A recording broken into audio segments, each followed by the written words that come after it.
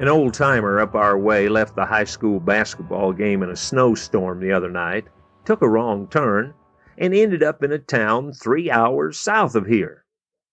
Now, for a man who only lives a few miles from the gym, that must have been quite a surprise. I didn't say too much, because I've had my share of wrong turns and shortcuts and just plain getting lost down some scrubby back road. When I think about the old-time pioneers, I'm always amazed how they could set out without any roads or decent maps, and they actually ended up where they wanted to go.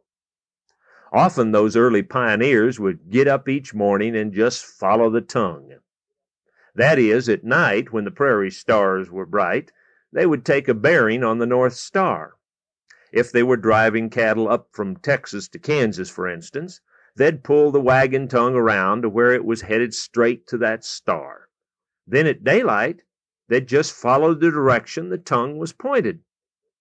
If, on the other hand, they were headed west in a covered wagon, they'd line that wagon tongue perpendicular to the North Star, and once again they'd have a direction to follow. The North Star was that constant to keep coming back to in order to plot your direction. Well, in the spiritual world, we're given a constant, too.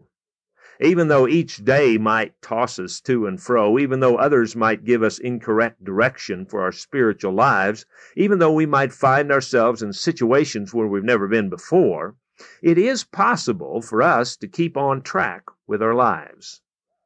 The Bible says, "Let us fix our eyes on Jesus, the author and perfecter of our faith."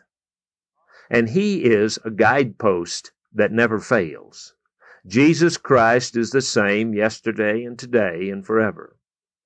Like pioneers struggling across the great wilderness, you and I sometimes wrestle through a day hoping for survival.